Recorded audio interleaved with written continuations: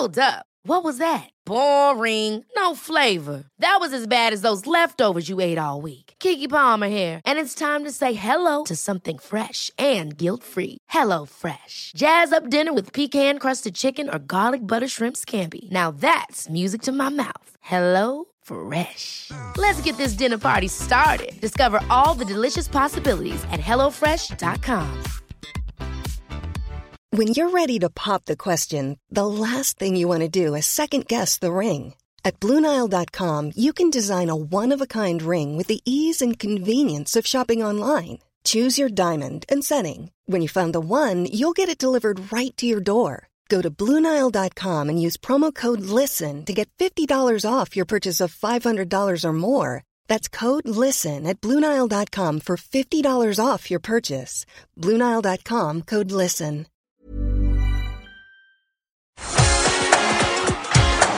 Hey everyone, the third issue of the WrestleTalk magazine is now available. Head over to WrestleTalk.BigCartel.com for more information. We've got a great issue this month featuring our reviews of the Royal Rumble, Wrestle Kingdom 10 and Raw 25, including the WrestleTalk crew counting down their top 25 moments of Raw history. So head over to WrestleTalk.BigCartel.com for more information.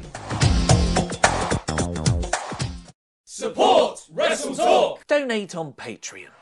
Making their way to the ring at a combined weight of undeniably sexy, hailing from London, the Wrestle Ramble Podcast! Hello and welcome to the Wrestle Ramble Podcast. I am Ollie Davis and I'm joined by Luke Owen. Hello, Swafter Nation, and a hello to you, Oliver Davis. You've got such a bright and breezy demeanour about you because we just... Oh, okay. Oh, no, you're being serious. I was being serious. No, I'm not mentioning the fact that you've just come back from the gym. Yeah, I was more I'm exhausted. I was more referring to the fact that you just saw the trailer for Christopher Robin for the first time, and I got the joy of watching you watch that trailer. Yes, yeah. Well, it's a lovely trailer, of course. It's a Winnie the Pooh movie. Christopher Robin is all grown up. I didn't know the plot. So when you said this is, let's watch Christopher Robin, it starts off with Ewan McGregor at a bank, and I thought, okay, so this is about A.A. Milne, who wrote the book. So I thought that's A.A. Milne. He's going to go back home and he's going to be like, to cope with this epic decision I've got to make, I'm going to create the Winnie the Pooh characters. But that wasn't the case. He's Christopher Robin. He's grown up. And in this moment of crisis, I assume it's a film about a man losing his mind because a cuddly bear turns up. He's hallucinating in this darkest moment to help him out. Yeah, well, I should know I'm not allowed to talk about that. Because I've seen some other bits of it at the Disney Expo, but I'm not allowed to say it. We'll talk about that off mic. Sure. I thought it was a wonderful, wonderful trailer, and I'm a big Winnie the Pooh guy, and I'm really excited to see Tigger and Piglet and the rest of the 100 Acre Woods. Yeah. Well, after that, you said, do you remember the Winnie the Pooh theme tune from the animated series? And I was like, I can't, not off the top of my head. And you said, play it, because you will remember it. I was like, I think I would remember it. This is my internal dialogue in my head, monologue rather. There's no one else in there. Me and Winnie the Pooh discussing in my head. You and Winnie the Pooh go, oh bother. Yeah. And I open up YouTube and type it in. So it took a few notes, but then I was like, Pooh Bear, Winnie the Pooh Bear. Wherever you go, oh, won't you take me, please? Oh, it'll be stuck in your head now for the rest of the day. And actually it's now... such a happy song. Such a happy song. And everyone who's listening to this, who will have also seen that in the 90s when they were growing up, be like, well, now I'm going to have that stuck in my head for the rest of the day. We had, in my house, we only had a few VHS tapes. Sounds like we were paupers. We only had 3 videos for our entire life. 3 videos. But we did. We weren't poor though. We just only had 3 VHS tapes. Your parents aren't interested in films. Well, and this is when we were real kids, like really kids, and then I was allowed to get Men in Black and Godzilla, 1997. Which you treasured. Yeah, I really like it. And The Mask. Those are my 3, and Star Wars. Those are my 4 movies that I had on tape that I just watch and repeat. But when me and my sister were really little kids, we had like a Disney Winter Wonderland tape, Right. which was lots of different Disney shorts around Christmas time. Nice. But we would watch it all year round. Yep, obviously. We had a Winnie the Pooh collection, and we had a Fisher-Price. Yeah, okay, Ooh, so interesting. Fisher-Price Yeah. used to release video cassettes with animated, they're like figures yeah. when you were kids. They would have like little families, and it would be a few stories of like them going to the barn, them at Christmas. We had a lot of Christmas stuff. Probably got it at Christmas. Yeah, and we'd watch the heckins out of those videos. Oh man! Well, I had a Trapdoor, which I was a big fan of. Trapdoor? Trapdoor was the claymation show Yeah. about like a big blue creature called Burke, and he has to guard the trapdoor because there are monsters lurking below the trapdoor, and inevitably every episode a monster will escape, and it's about him chasing around the castle so that he can get it back downstairs. That sounds so familiar. I Don't must have you seen open that trapdoor, Winnie the Trapdoor. And so I had Trapdoor, the Shoe People. I think I might know the shoe people. and I think I might have had some Poddington Peas. Poddington Peas. Yep, Poddington Peas At the VHS. bottom of the garden, garden. amongst the birds and the bees. It's Winnie the Pooh Bear, Winnie the Pooh Bear. I was humming the Raccoons theme tune after we watched that. Yeah. And that also became Winnie the Pooh Bear's chorus. All songs should now have my entrance music when I become a wrestler. Yeah, it's going to be the Winnie the Pooh. No, it's going to be a badass Nakamura guitar level thing. And then the chorus is going to be Pooh Bear, Winnie the Pooh Bear. Oh, we should contact Joe Hendry and get him to do it. Local hero, Winnie the Pooh Bear. So anyway, we've got some emails in. Obviously, if you want to send any emails that you want us to talk about on the podcast, it is luke@wrestletalk.com.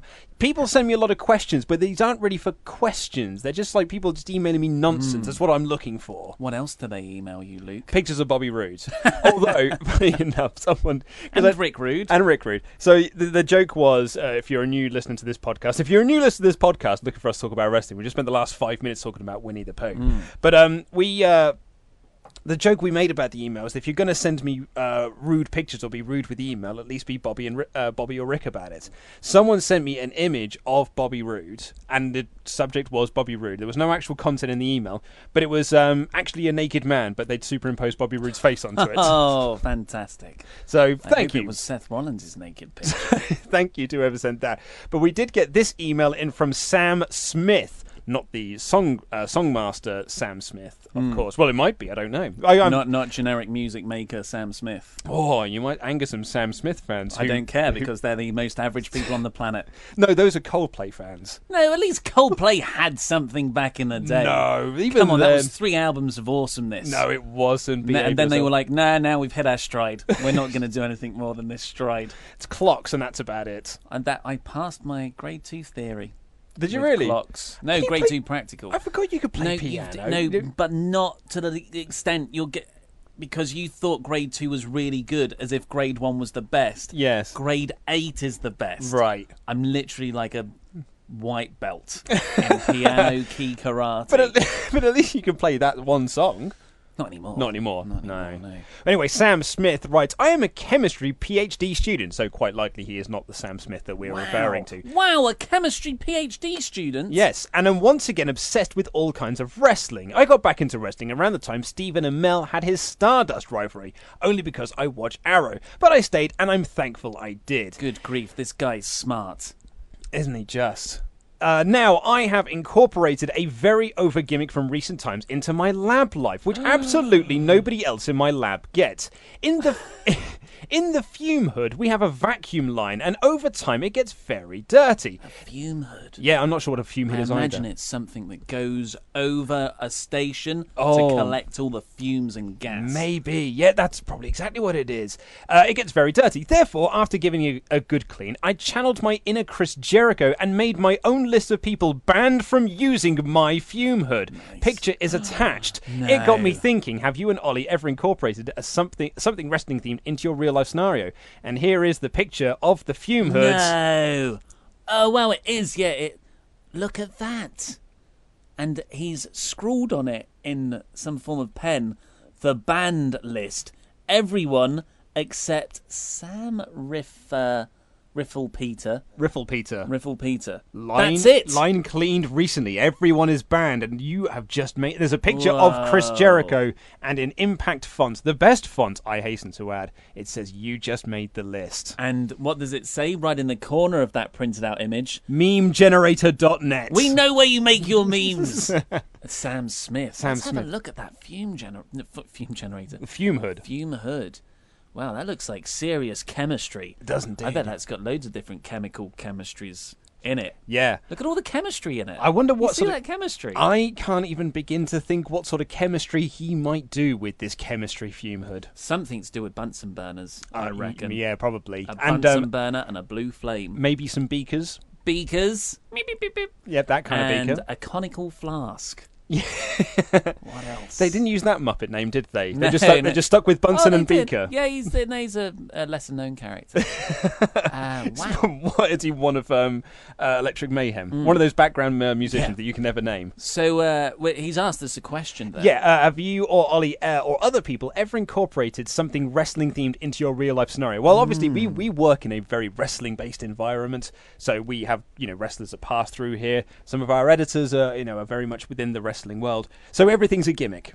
Yes. Everything. Oh my God, isn't it? Everything in this studio is a gimmick. Can you pass the gimmick over there? Yeah. Oh, have you got that gimmick that I need? Oh, I need to get that gimmick off you because I need to take it down to the other gimmick later on. Everything's a gimmick. So yeah, most nouns in sentences are replaced with the word gimmick. Yeah. And I did it. Did I tell you I did this in real life when I was having a nice adult dinner with my girlfriend's best friend couple, and we were talking about charity. No, they were talking about a charitable cause that they were sort of involved in. I was like, "Oh, what's the gimmick?" And because that's just how we speak, right?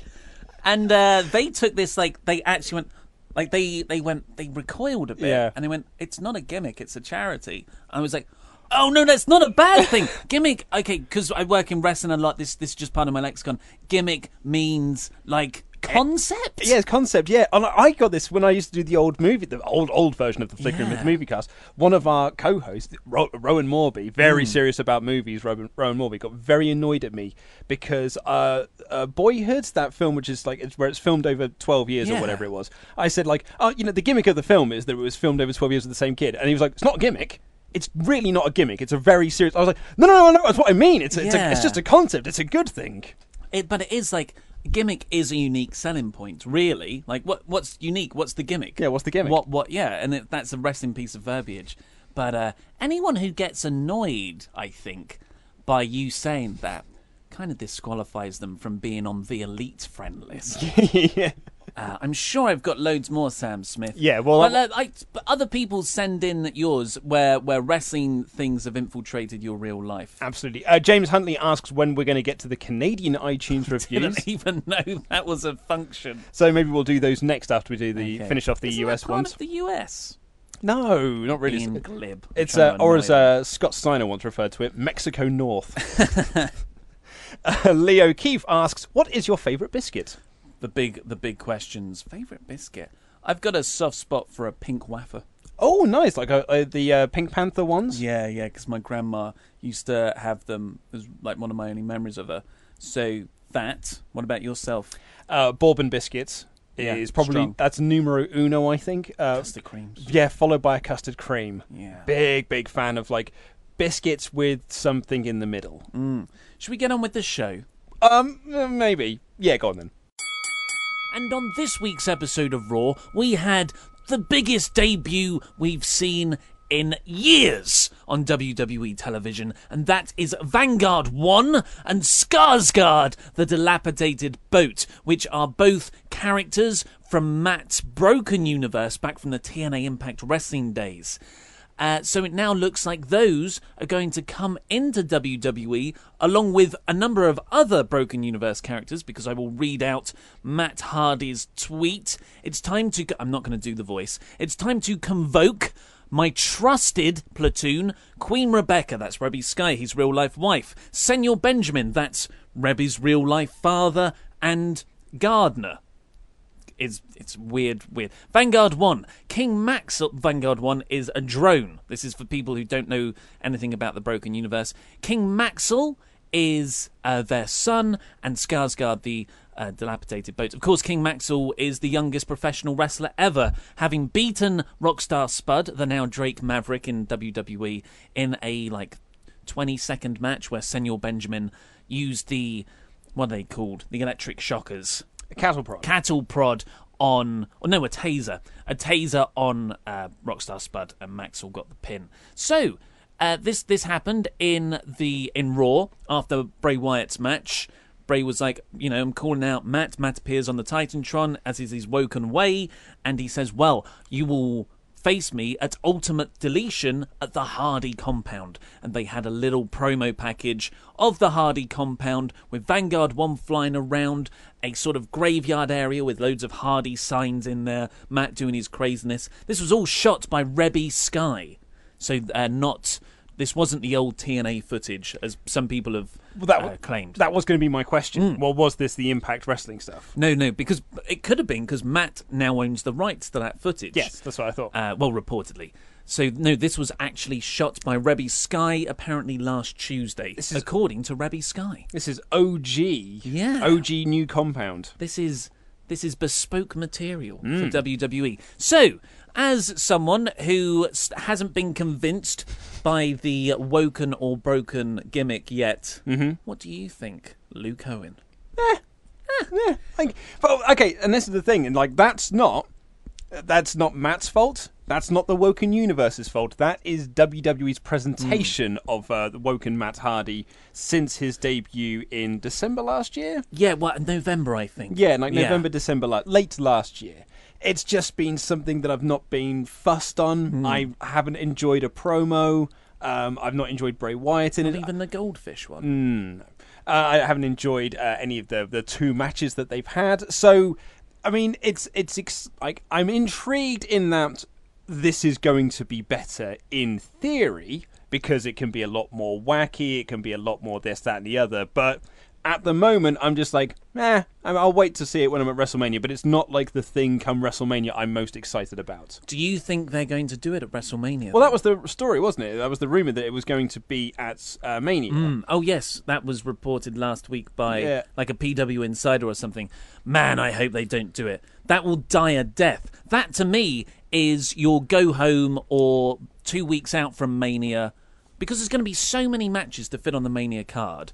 You don't need to have this match on there. Just have it as a big featured match on the Raw 2 weeks out. However, it is going to be in front of the hardest of the hardcore fans, who will most likely 95% be into the broken stuff that he did, 3 years ago, whatever it was, 2 years ago. So they're the ones who are going to enjoy it the most and will give it the loudest reception, as opposed to, say, the audience that was there to watch the House of Horrors match that booed it because it wasn't in the arena. That audience there at WrestleMania will love it because it's Woken Matt Hardy nonsense. But you're going to be watching a 5, 10, maybe even 15-minute pre-recorded match in an arena, although it's got a closed roof this year, hasn't it? I don't think that's going to go down well with that many people for WrestleMania. I don't know what the attendance fee, but probably around 60,000, 70,000. Oh, right? yeah, it'll be huge. Yeah. Oh, that'd be awful to sit through something like that. That is prime. Go to the toilet, get your refreshments break.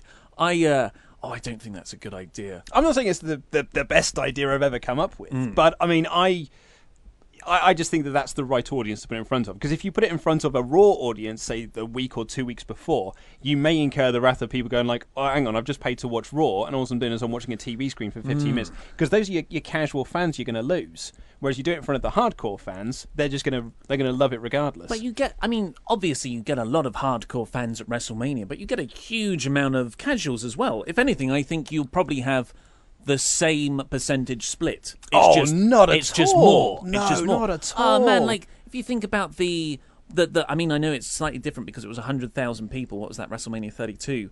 There were only so many hardcore fans who are willing to travel all that way to WrestleMania. I think the majority of fans are going to be casual fans. No, I disagree. Look at last year when the Hardys returned, and the delete chants there, which were echoing throughout the arena because everyone was doing it. That's your hardcore fan base. Casual fans are just there going like, "Hey, it's the Hardy Boys." They're not joining in with delete nonsense. They're just enjoying the Hardy Boys. But everyone was into delete as opposed to the Hardys. Could be crowd mentality though. I don't think you can rule out. Oh, everyone's doing this. Yeah. I'm going to do this too. I'm going to do this too. Yeah. Oh, someone's got out a beach ball. Sounds fun. It'll be interesting to see because although I didn't like the gimmick at first when it first debuted in TNA, I did come to really, really enjoy it. But that was never really broadcast.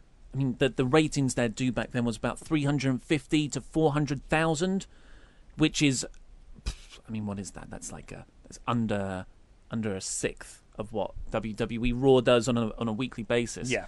So whether this is a gimmick and something that has a limited appeal to those hardcore, and it's just confusing to everyone else, it's going to be interesting to see how it goes down to a larger WWE. I hate to say it. No, I'm not going to say. I'm not going to say universe. I'm going to say fan base. Yeah, I was going to say because that's the key thing with the Broken Universe back when it was in TNA. Because a lot of people talk about how much of a draw it was, but actually statistically, it wasn't that much of a draw. Like TNA were doing, say, 340,000 viewers on a weekly basis regularly, and then they did the whole episode from the Hardy compound, and they did episodes where like it's going to be the a Hardy compound thing. We're going to have a match here. It's going to be decay or deletion or whatever. They're going to do delete or decay. Delete or decay. Yeah. And it would only bring in an extra 20,000 viewers. So it's not like it is a draw, but it's not like, oh, TNA have finally found something that's going to turn the fortunes around. I hope I'm wrong, but looking at the numbers of the past and my own personal opinion, I think this is a bubble mentality. Where wrestling fans, and obviously a lot of wrestlers really enjoyed it as well. Yeah, Chris Jericho loved all the stuff. He said, this was the most interesting thing that is happening in wrestling right now. Yeah, absolutely. I'm sure Jim Cornette loved it.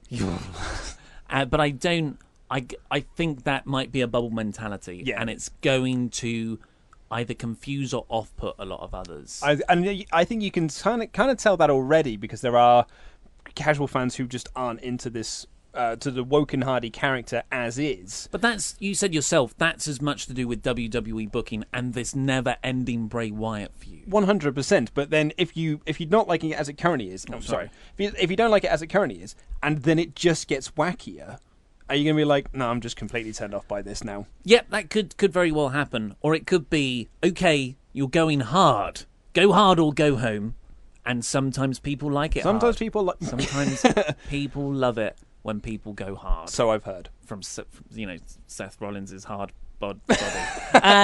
So having said all this and all the criticism, just seeing the shots and the weirdness, it brought a huge smile to my face. It did feel like a soft reboot of Matt. Yeah. I was going to say, I'm hopeful. I was going to say, for all the criticism that I've just given it, when he said the challenge will take place at the Hardy compound, I did have this sort of like, finally, right, we're now getting somewhere with this. I feel like we're actually finally moving forward with this character. The same way, and we had this conversation last year when Matt kept doing the delete teasers, but it was never paying off to anything, and we just said like, either do it or don't. Yeah. Like you either go full with this gimmick or you don't bother doing it and just do the Hardy's nostalgia thing. You can't have it both ways.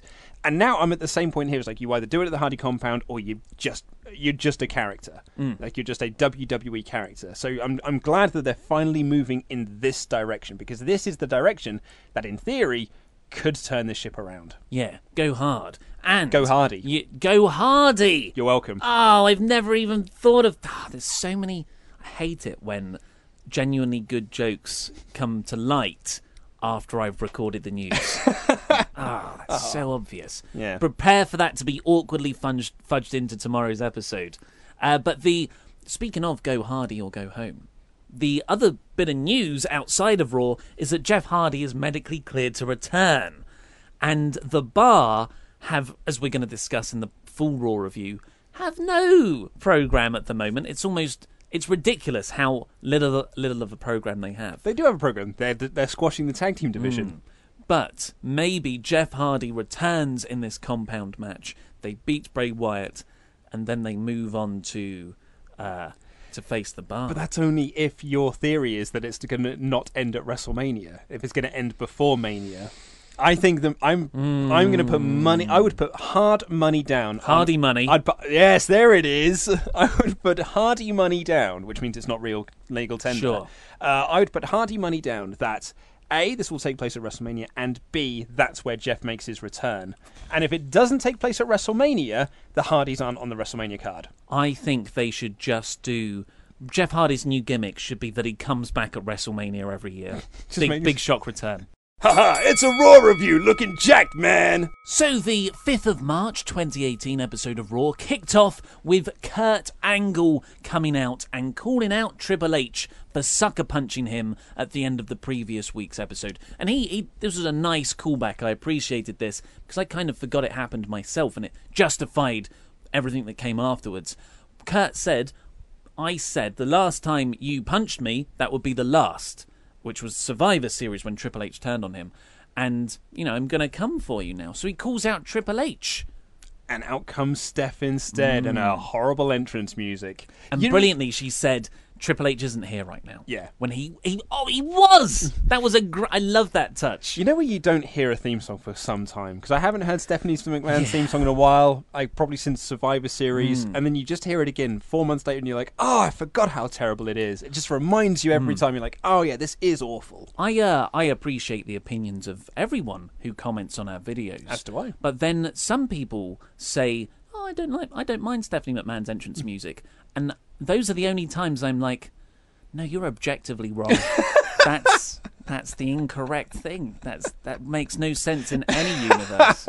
Or any broken universe. Yeah, any broken universe. So Stephanie McMahon then kind of does the thing, which I'm over it now. I don't like this, but it worked, where she was like, well, you've got kids to support, you've got not two wives, he's not a Mormon? Yeah, Mormon have polygamy.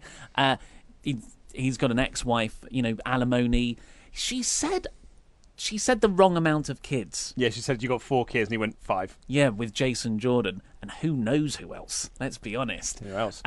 So that was kind of Heath Slater's got kids gimmick, and this was what they did to Mick Foley and loads of other people before. It was just, you're lucky to be here. Yeah, the McMahons being like, yeah, but we pay your bills. And I know this is in storyline, but it's a well that's been scraped dry by the McMahons, and they go back to it so much that everyone financially depends on them that it's a little bit sickening. I don't like it. Yeah, and I think there are some wrestling journalists who would say that you should never portray your wrestling stars as paupers. I mean, if you didn't have this job, then you will be flat broke and you'll have no money. You should portray them as larger than real superheroes who money is absolutely no object to them because they make so much money by being a wrestler or being a general manager or being a whatever that life is absolutely brilliant for you. You should aspire to be them. But WWE want to put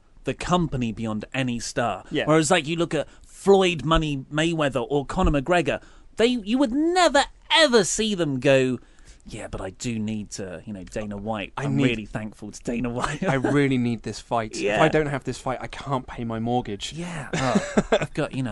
They've got more, but you've got the words, the F-U stitched into your suit, Connor. That's what I want to see from people. But maybe, screw you. Something a little bit more PG for WWE. We'll come on to that in a little bit, actually, because I've got a question around that. Yeah. Naughty words. Naughty Luke. So, Ronda Rousey then comes up in classic 101 babyface style. We talked about it with the Golden Lovers match on the Ramble Club podcast, where she high-fives everyone at the ring. Yeah. Huge smile on her face. And they get in there, and they sort of have a back and forth. Ronda is, I think, the best she's been so far on the mic. Yeah, I Not brilliant, but I think there she's was getting there. Yeah, I thought she was much better. She kind of cut like she was very smiley going around in the ring, but as soon as she got into the ring, she was all business, and she's kind of cut this promo with Stephanie, and like that's when they made this point of just like, you get your WrestleMania match. You know, it's in your contract. You get a match at WrestleMania, but it can't be a title match, and it has to be against an active member of. I like that. I like that they put that in. Yeah, I like that as well. But then it was a kind of an awkward moment because it almost felt like Stephanie like trampled on the promo by saying like, "Oh, can we have a drum roll, please?" And then the drum roll didn't play, and then the drum roll did play, and then Ronda announced it as the drum roll was still going on, whereas you meant to wait for the drum roll to end. Yeah. And it would have just been better if Stephanie hadn't said anything and Ronda just said like, "My opponent is you." I completely like agree. that would have worked so much better, and it would have had more impact. But it was kind of, I don't know, it didn't work really in the end. It's because Stephanie's always trying to get herself over. That's what I admire about Triple H, and I know he's an expert at getting himself over. But when he has to, when the job has to be done, he does it like an absolute pro. He will, like that facial expression for Braun, the way he sold for Kurt this week. I really like Triple H at the moment. I'm He's a bit great. of a Triple H kick. So this brought, as soon as she challenged Stephanie, this brought out Triple H. Oh, I thought he wasn't here. Which was, I love good, that. I love yeah. that. And he, he sold this like $1 million. No, you can't do that. You can't do that. Talking over his own entrance music, not doing an entrance. It was just like, whoa, no, I've got to put a stop to this now, character-wise. He looked panicked. He looked like a doofus, which is exactly what was needed from him at this point. Not trying to get himself over, he was getting that angle over. So are we trying to say that Angle, the Kurt. So are we trying to say that in this McMahon authority dichotomy, Stephanie is Vince and Triple H is Gerald Briscoe? No, I think Triple H is Vince and Stephanie's just this new character that's not actually the most effective way to do this. Okay, fair enough. Yeah. Because all of Vince's gang were goons. Yeah, they were all doofuses. Yeah, whereas Stephanie is, no, I'm the best. I'm just the best, I'm mate. just the best. You just spat on me. Oh, sorry, did I really? Yeah, I'm so sorry. That was like a New Japan spot. I should no-sell that now and clobber you with a forearm. I'm terribly sorry. So Angle has a brilliant line then. And some people have been a bit sniffy on Angle's performance this week. I think... Really? I saw a few people go, he's fumbled a few lines still, and he did. But he has been bad ever since he came back, in my opinion. He's been bad. Bar that one delivery of, that's not how you spell soft, to Enzo Amore. And those cost $10 million. Oh, yes! But that was good because it was bad. Oh, I forgot about that. Oh, I want to relive that. I'm going to watch that as the Braun moment when he has to run after the production trucks. It cost $10 million. But this was Kurt. I feel like he's more comfortable when he knows he can get physical. Yeah. When he knows there's an element of physicality to the segment or to his character, he is just more confident in his lines. Yeah, no, I agree. I really liked him here. Yeah, so Angle made the match. He's like, well, Stephanie, you also have another contract, which is a performer's contract, as do I, as does Triple H. Let's make this a mixed tag match for WrestleMania. The Authority are going mad. There's a bit of a scuffle. Kurt looks awesome beating up Triple H, and that's as much to do with Triple H as it is for Kurt, because he sold like a pro. And just seeing Kurt lock in that ankle lock, that got me, because I love Kurt Angle. He's your favourite of all time? Of all time, and it's been tough. It's like in Weezer. It's been tough because he hasn't been good. He hasn't had his Blue Album. Yeah. Quite some time. But this was like that period of time when Make Believe came out, and I thought maybe this could be it again. Or that they released the singles, and this is a single but the rest of the album is a midlife crisis. So Kurt books this, and Stephanie attacks Ronda from behind, and then runs off, and then comes back in, and Ronda does what I've written down as a Samoan drop. I thought it was, yeah. Well, it's actually a judo throw. I can't find it, actually. I haven't got the notes. But Ronda's tweeted out. That move is actually like a reverse something throw. Is this a bit like where Eric Bischoff used to do this on commentary when he was in WCW, which is just like people would throw a kick, and it's like, it's not a kick, and then he'd give you like the specific karate style name for that kick. No, mate, just call it a kick. Well, I guess. Mate, just call it a Samoan drop. It is, but this comes. It's a lot more legitimate coming from Ronda. I mean, than Eric. Flattened Yes. Stephanie with this. I've seen a couple of wrestlers shoot on it a little bit, saying like it looked really dangerous.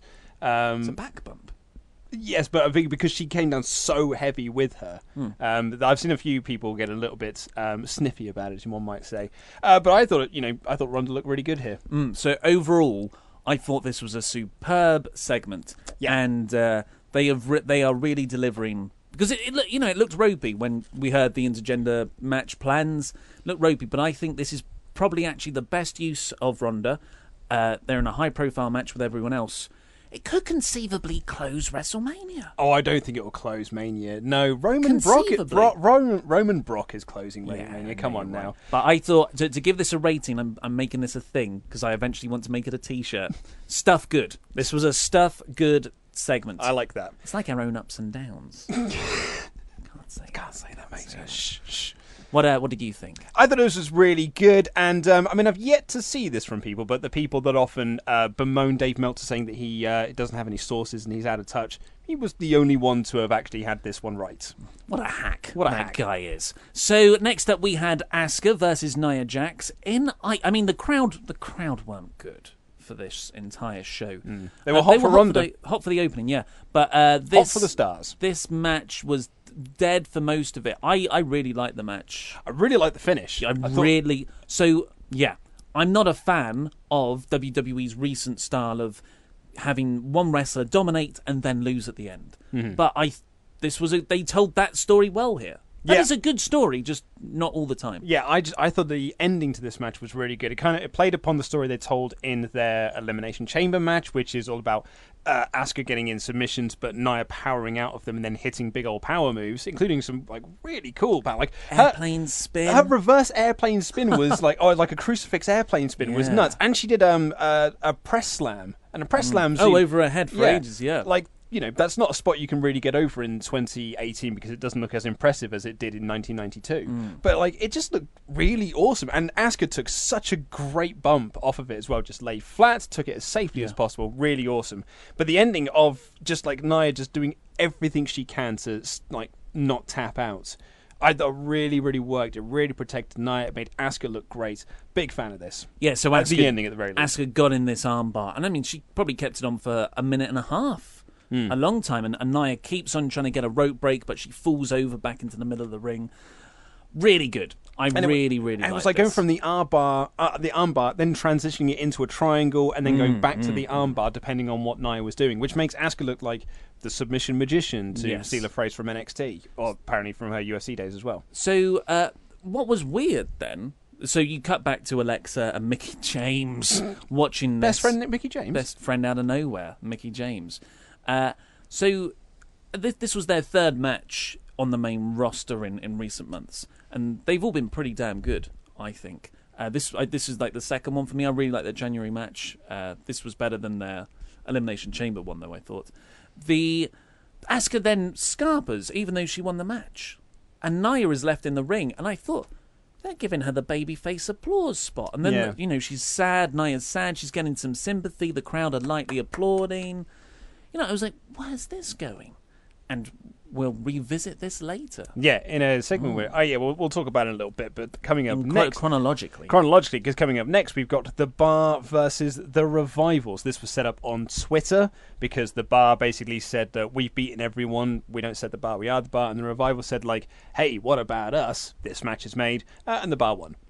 Yeah, it wasn't an amazing match. It was just a solid match, which makes it average, I guess. Maybe a little bit less than average. But it's just telling this story that The Bar don't have any challengers left on the Raw roster.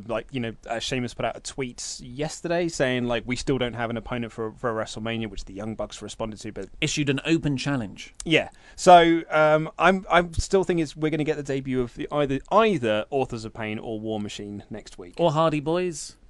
But he's in the Bray Wyatt stuff at the moment, and I don't see that happening. Yeah, I know what you mean.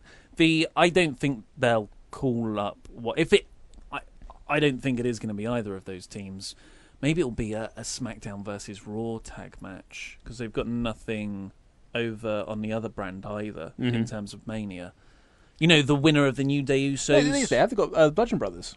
Oh, yeah, you're right. Maybe the Open Challenge will be answered by the APA. Yeah. Or no. Or maybe the Bludgeon, you know, there could be a trade-up soon. I don't know what they're going to do, really. And the rest of the Raw teams, you've got the Revival, they've beaten Titus Worldwide, they beat last week. Galanderson, Heath Slater and Rhino. And... That's it, isn't it? No, there's one more. I'm Is going to there? keep saying there's one more until I can find it. The Miz Taraj. Oh, they don't count, do They they? kind of count, I guess. So, yeah. And last week's match was also made on social media against Titus Worldwide. Well, there was a match on SmackDown that was also made via social media. It's just, it's a way they build matches these days, trying to get you involved in social media. So we don't know where the bar are going to go with this, but the more significant underlying story here is it's not good for Dash and Dawson. Really is not. Vince has totally soured on them as a team, and that is evidently clear. John Cena wasn't on SmackDown this week because he was back on Raw again. Free agent John Cena. Yeah, He making the most of it. just goes wherever he pleases. And I remember when John Cena said he was going to be a free agent, and he said it so he can have matches with people who he hasn't fought before on both brands to help develop them.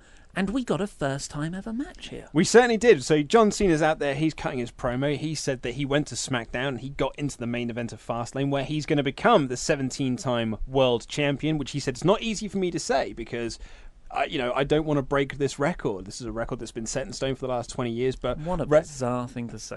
But records are made to be broken. He said, I'll become a 17-time world champion, and it will be a triple threat match at WrestleMania between him, AJ, and Shinsuke Nakamura for the WWE Championship. Because he wanted AJ to Get his do rematch clause. Which, that was a really nice line because I thought, that actually could be a WrestleMania match. And it does make you think, I know the Undertaker match is going to happen, but it kind of makes you think, maybe it won't. Yeah, and So that's it's good. Smart way of Stuff WWE good. are trying to play with your expectations of what is going on. And then who should come out next but Goldust? And Heel Goldust. yeah, heel again. The change out of nowhere. Flip a coin. What are you? It's like the Big Show at this point. What are you this week, mate? But yeah, Goldust comes out. Now I know at the start of the year I had my odd prediction of the year, which was going to be that Goldust was going to have one last run either at the IC belt or at the Universal Championship for like a B show. But then all of a sudden when Goldust came out, I was like, I wasn't right, was I? Like I wasn't. This isn't Goldust like inserting himself into main event You feuds. never thought that, did you? No, because then I had a match. I was like, well, John's clearly winning this, and away we go. But I just thought it was a really odd segment. I don't think it's odd at all because what was the previous night? The Oscars. Yeah, but they didn't. He's a movie character. Right, but it didn't tie into the Well, Oscars. that's the crazy thing. I thought they would mention that a bit more. I don't see any other reason for it to be Because Goldust. Ferdinand was nominated, wasn't it? Yeah, for best animated but it was never going to win. Was there only like 4 animated films Yeah. nominated, released last year? Because I mean, I like John Cena and all, but Ferdinand was not like a best of year contender. So, Cena beat him in a short match. Yeah, It was what it was. weird. Weird segment. But then, is it Elias next or No, we've got got a few bits. Well, we've got the Hillbilly Jim Hall of Fame video. Well, Elias was backstage with Kurt, and Kurt made it so because it was Elias running away last week, and I can't remember what happened the previous week. Did he get disqualified? He ran away, Right. and then they ran past the limo, and then it moved on to the Ronda Rousey segment. So Kurt made it a Falls Count Anywhere match. Yeah. And then it was a Symphony of Destruction match. But it was already a Symphony of Destruction it match, was, and right. then he added to that by making it Falls I Count get Anywhere. you. It felt like they forgot a few lines here in this segment. Then the Hillbilly Jim Hall of Fame Cool. video package. Yeah, nice. Doesn't mean anything. He Then was one of the very first Legends characters in SmackDown video games on Here Comes the Pain. Wow. So then we got, so we're English and we have a lot of history already. So we don't have like history months over here. But America is a relatively new I'm just trying to get my head round why you have so many history months. They just do, I guess. So Black History Month just ended. That isn't a thing over here, by the way. And I thought, okay, that's ended. I think we even said no more of the same promo week after week. Yeah, there were a couple of people who thought that we were shooting on Black History Month, and we absolutely were not. We were just shooting on WWE, making one video and showing it on every show. Like, usually, in the past, they used to do a different video every week. It would be like highlighting an African-American star from WWE history, and that's the way they used to do it, and I really liked those. But this was just like, we've got one video, that's all we're doing. Well, I like it when it is related to wrestling, but now it's like, here's a random celebrity. Like they did Jennifer Lopez for Hispanic Heritage Month or whatever it was. And I was like, well, can't you just do Eddie Guerrero? I think it was like Eddie Guerrero's birthday as well. Why aren't you doing Eddie Guerrero? So, and we had it here. Black History Month has just finished. Now it's Women's History Month. And it was the lady who founded the Special Olympics, who I'm pretty sure has no wrestling affiliation either. Cool. Why not just have, Stephanie McMahon's a trailblazer? Have a video package on her. Oh, no, you have to do Mae Young first. Yeah, you do Mae Young. She invented it. You do Mae Young, and then you do Alundra Blaze, then you do Stephanie. Right, yeah, Blaze is in there now, isn't she? Yeah. It's just, it's a bit baffling to a country that doesn't have various history months. No, we didn't even have, really history days. I don't even remember anything I learned in history at school. We did the 60s as one of our courses. What? Yeah, totally. It was great. We just listened to the Beatles all the time. Yeah, it's pretty decent. I mean, we just did. I was fascinated by sort of political reforms, like the health, of course you did, social you big health care. No, it wasn't social health care. I did, but yeah, like medicine through the centuries. The Wild West is cool. There you go. Have a Wild West month. That's really Cowboy Bill Watts. Yep, and maybe Bob Orton. Do a segment on the Will Smith movie, The Wild Wild West. That's not wrestling affiliated. You're falling into the same trap as them. Sorry. Anyway, next up we had hot off the Women's History Month segment. We had Bayley taking on Mandy Rose. Mm-hmm. Women have come so far. Right. So here's the question I was going to have. So. Paige comes out with Mandy Rose and Sonya Deville as the leader of Absolution. I'm doing big air quotes for podcast listeners because they barely feel like a group at this point. And she got a tattoo, right? She got a tattoo on her hand. Controversial tattoo. Yeah. I don't know what it says, actually. Well, on one hand it says eat S words, and on the other hand it says get bit. Well, it says it actually has SH star T, but with the I. Yes. I think the way I said that, we won't get demonetized. Unless YouTube's algorithms are crazily advanced now. Yeah, man, that's what they've got to at this point. That's, I believe, this is why at Elimination Chamber, when she was on the pre-show, she had to have her hands under the table. Because it's so obvious on her hands. And I remember thinking when I saw, I heard this news, and a lot of people sent it to me on Twitter, and I saw the pictures, I was like, that's a very silly tattoo to get when you're part of a PG product, that I know you can't wrestle anymore, and I feel really bad for you, but this company wants to give you a job. Yeah. Don't get a tattoo like that. Very self-destructive. A little bit. But it was not on, I couldn't see it at all on her hands this week. She wasn't wearing gloves. Unless they've... You can have makeup and well, that's what I thought. Unless they they've heavily caked it in makeup, or... CGI. Or the tattoos just weren't real to begin with. No, CGI, mate. Kevin Dunn's there furiously with a mask that's tracking her across... Yeah. Like the blue dot over Christian. Well, this would just be white. It would just be the whitest white for Paige's skin tone. Yeah. I don't know. Yeah, I'd be interested to know if anyone in the comments knows the answer behind this. It was interesting, though, because Paige in this promo said, Sasha Banks turned on you at Elimination Chamber. There's obviously some friction between you there. There's strength in numbers. It kind of felt like a recruitment speech to me. But then it wasn't because it was a match. Yes, but maybe they were proving something. I don't know how WWE's mind works. It just there seemed to be. There seemed to be some seeds for something at least. Yeah. So Bayley had a match. Sonya Deville actually dominated a lot of it. Mandy Rose. But Sonya Deville was at ringside. That's right. Mandy Rose looked pretty good, I thought, to be fair. Yeah. In ring wise. Yeah. There was a high knee that I liked. Yeah, and she carries herself like an absolute star. Yeah, what she has in presence sort of does make up the whole equation. Yeah. And she has that accolade of being the first woman ever eliminated from the Royal Rumble and the Elimination Chamber. So Sonya Deville interferes at ringside a lot, but Bayley manages a roll-up win, and then Absolution beat her up. Banks runs down for the save. She goes in for a hug, but Bayley just shoves her off. We're doing the Seth Rollins Dean Ambrose story from last year. No, do you think? Yeah, I guess it is the same, but I can't see this turning into an emotional reunion. Yeah, they're going to do the fist bump at the end of it, and then win the tag belt. The women's tag belts that Mandy Rose will lose first. Then we had what is low-key one of the best acting performances in WWE in quite some time, I would say. I mean, I've been singing Alexa's praises for some time, but I thought she ruled in this segment. But Nia Jax, man, like, it's not easy to cry on camera. It's not easy to cry on cue. Certainly not easy to get that Sinead O'Connor tear going down. A single cry. Tear. Nothing compares to you, man. Nothing compared to Nia in this segment. Either this segment ruled. Have you not seen the behind-the-scenes photos? No. So you've got Alexa Bliss and Nia Jax sitting there, and then you've got the camera crew. And just behind the camera crew in Nia Jax's eyeline is Vince McMahon with cue cards saying, "You're worthless.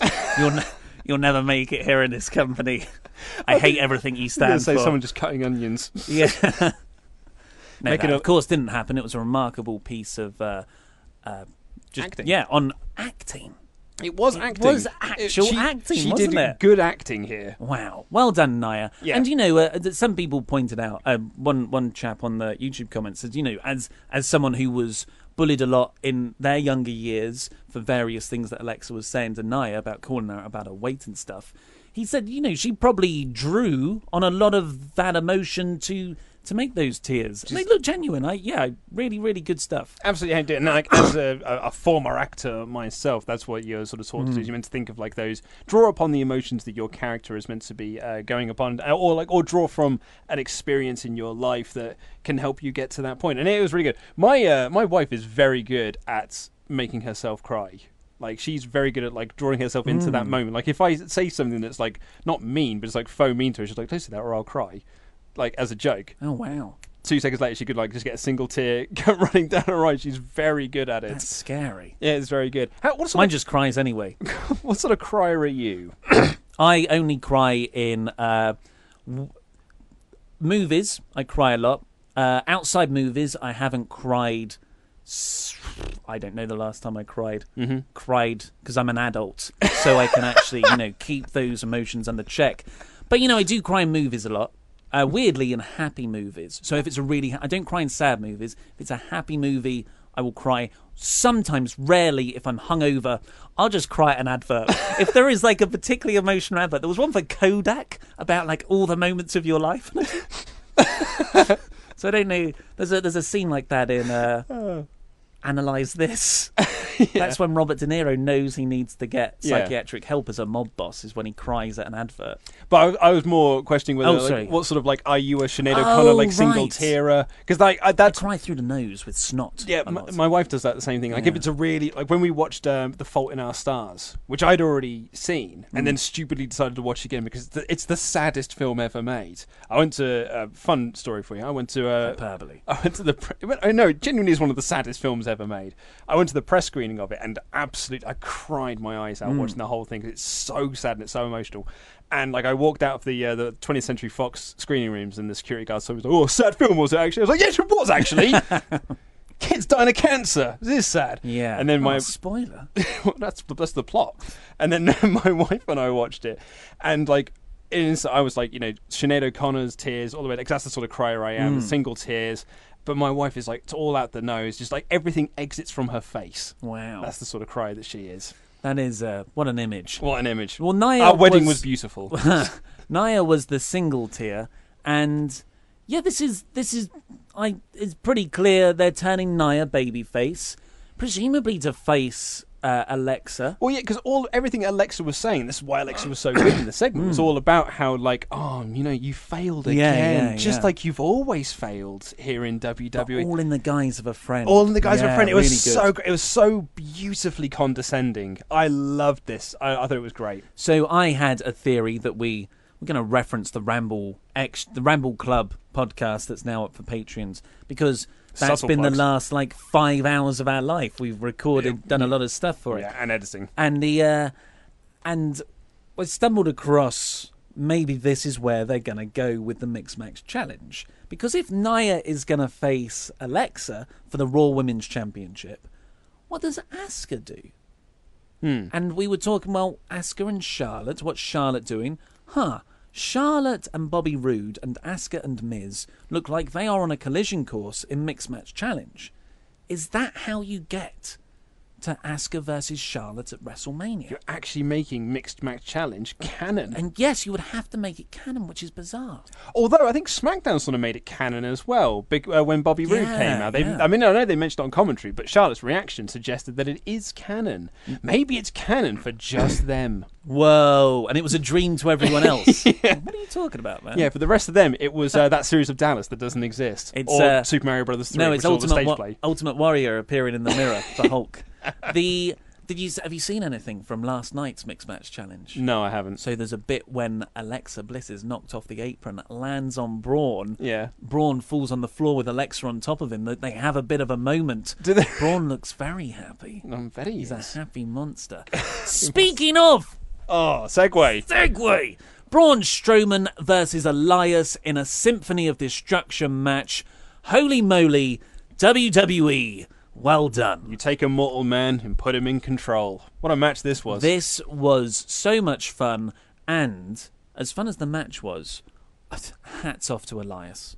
He is a freaking star now. Yeah. That just all the stuff before the match where he goes between instruments and plays a bit of them when he's on the piano, and he just plays the crowd perfectly. Like he's walking down to the ring playing his guitar, and then he stops it, and to finish off the rhyme, he says, "This state sucks."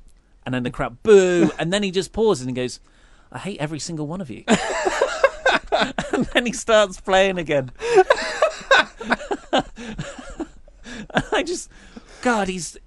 he's so assured and confident. Big fan of Elias. And he's added even more to his act. This is going to sound like this is a really different thing. That outfit that he was wearing, the kimono, adds so much to his character. Because as soon as he came out in that kimono, I was like, "Oh, you dick! Yes, you absolute dick!" Loved it so much. So Elias, and it gets better because Elias gets to the ring after playing the instruments at the top of the stage. The Symphony of Destruction match was kind of like what were the old. It's like a hardcore match, but with just musical instruments at the top of the ramp. Yeah. And which can be used as weapons. And Elias, after playing his little song, gets to the ring, and then the lights go down, and JoJo says, "Now I'm going to introduce Elias." And I was like, this is a bit weird, because he's already done the thing. The lights come up. Elias is nowhere. They cut to the crowd. He is sprinting out of there after all this confidence coming down. Brilliant. And then he gets in a car, he goes to drive off. You know what's happening. The car's not going. And there's Coachman going like, it can't drive very well. It's put it down again.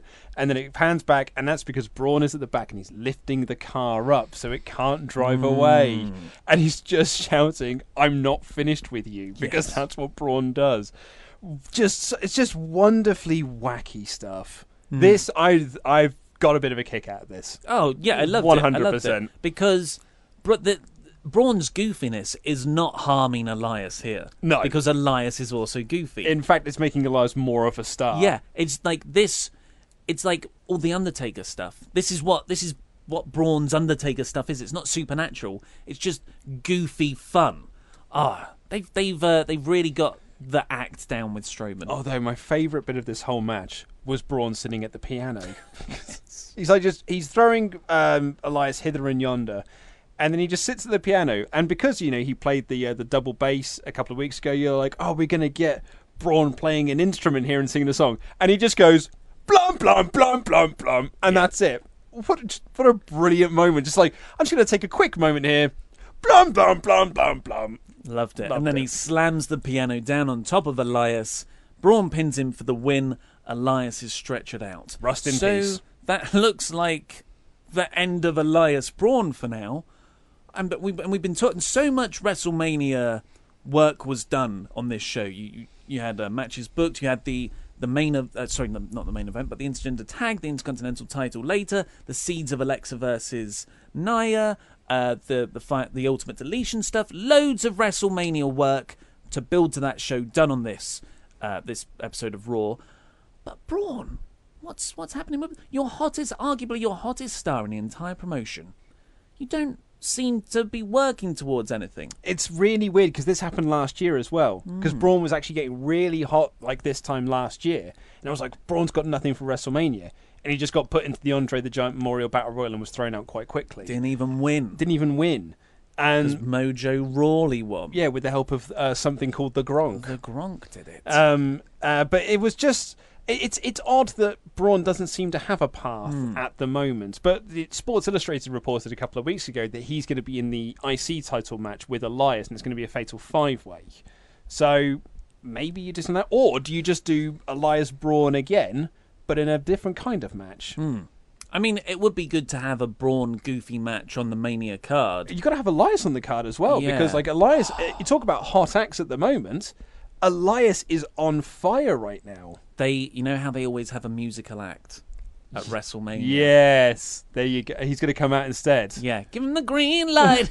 Because he's ready to go. So, yes, I'm sure they can come up with something, but it's just weird how they don't have something for him yet, and I hope it is something of substance, not just a throwaway gimmick match. Yeah. Speaking of throwaway gimmick matches, we had an announcement for the 50-man Royal Rumble in Saudi Arabia. Biggest Rumble match ever. More Rumble than ever. John Cena and Triple H are going to be in it. Stars will be in it.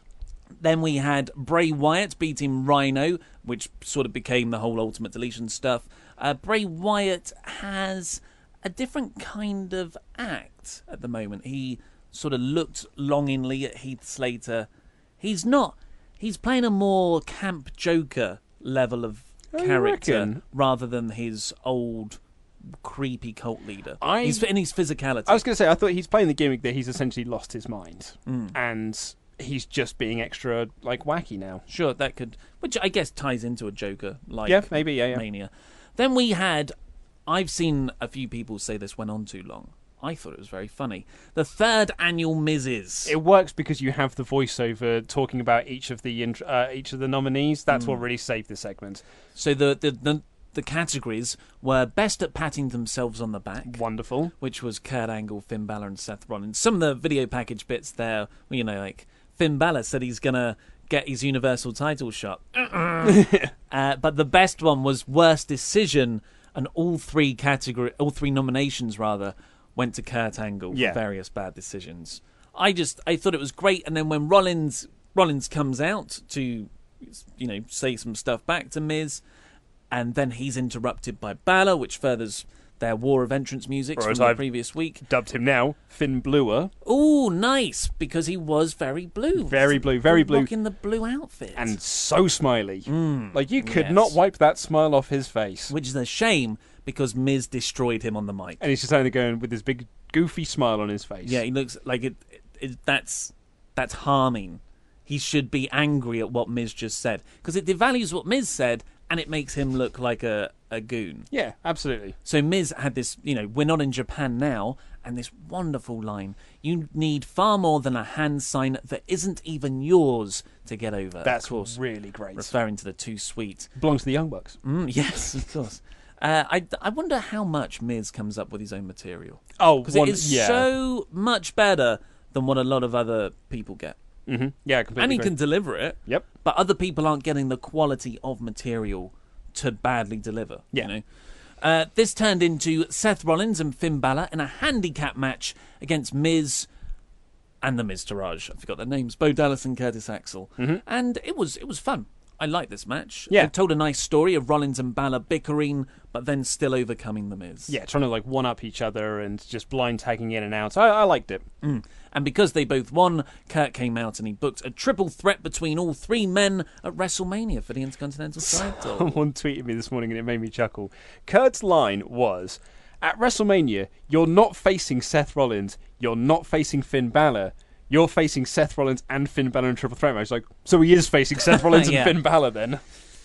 Yeah. You get there, Kurt. You get in there, Kurt. Come on, we're behind you. So the main event promoted throughout the night was Paul Heyman going to be there, but without Brock Lesnar. I haven't seen the ratings breakdown, but I imagine this was a huge dip after that first segment as well. Yeah, I was surprised this closed the show because it was a damp squib to end on. Like, great Heyman promo, great stuff from Roman. just it just didn't feel like the ending of Raw. It felt like the end of hour 2. Apart from it's the end of hour 3, and it felt a little bit weird to end on. Yeah, I think it would have been a nicer structure for the show, open on that intergender stuff with Ronda Rousey, because that's when most people are going to be watching. You want the most eyes on that. You learned from last week where you put it at the end, and that's the bit that people didn't see. In the second hour, you have the Paul Heyman promo, like you said, and I think the Intercontinental title, to close on that announcement, that's the Mania match. I think that's fine as a close to the show when it's that third hour is almost like the Raw post show now.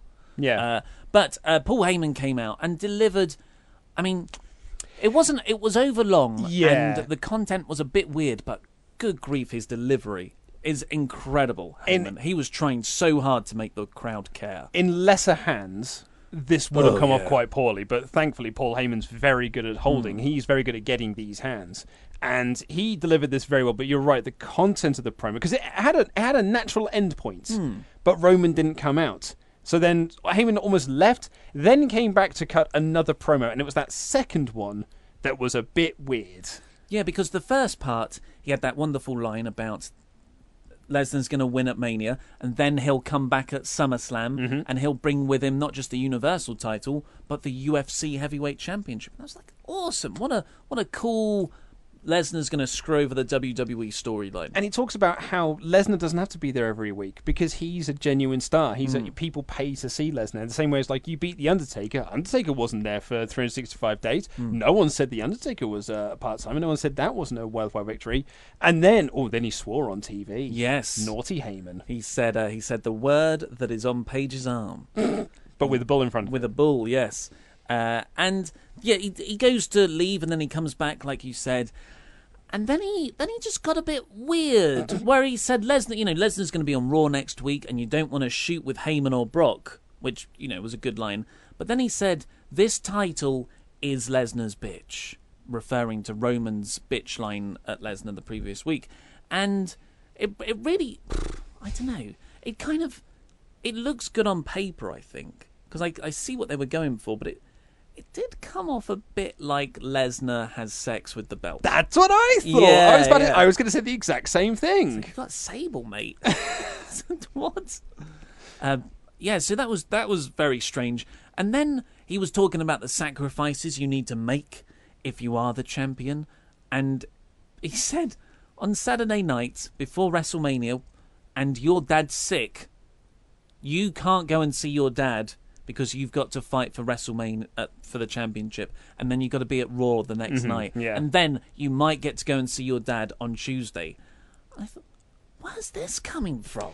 Yeah, it was really odd. Although I will say he had one very good line in all of this. And it was sort of like a nice little not a subtle dig at the family, but a nice little reference to the family without overtly doing it. Yes. It's like, I've got it down here. After WrestleMania, you can seek a new title opportunity. Which I thought was a really nice line, actually. So Aphra and Sika are... one of them is his dad, and the other one is his uncle. Right. I mean, they were the Wild Samoans. That's a really... Yeah, I didn't notice that when he said it. I noticed something was weird. I was like, I don't get that. And then someone pointed that out afterwards. Yeah. Very good. Then Roman comes out, calls Brock a bitch again. That's his one thing that he's got. And I'm a Roman defender, as I've and a WWE shield, apparently. Apologist. A Roman apologist, perhaps. But this is the one gimmick that he has in order to, like, he feels like he can get himself over, because this is all he did during the John Cena feud as well, which is just like, I haven't really got anything clever to say, so I'm just going to call you a bitch. And that's basically it. And I don't think that's cool. In when, like, not like cool as in like it's not cool to say, like, in a it's just not, it doesn't make you look cool. It does sometimes. No, but I don't think... not this time. Look, it was cool last week when he said it.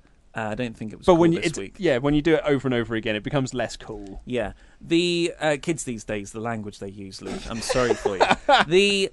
It hurts my snowflake sensibilities. What got me more is Roman's reasoning. He said, because he had this line, I said this to close my Raw review, I don't just want Brock to turn up.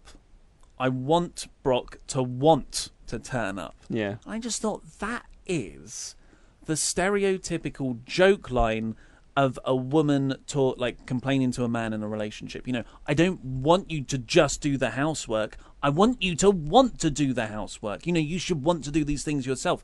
And Rain said that line. I was like, what a ill-advised line to give someone who you're trying to get over as a badass. Because now he's the one who looks like a whiny bitch. Yeah, I completely agree. It's not great. It's not a great line. And all that great work you did last week, this was ill-advised. The Wrestle Ramble will be right back after these short messages.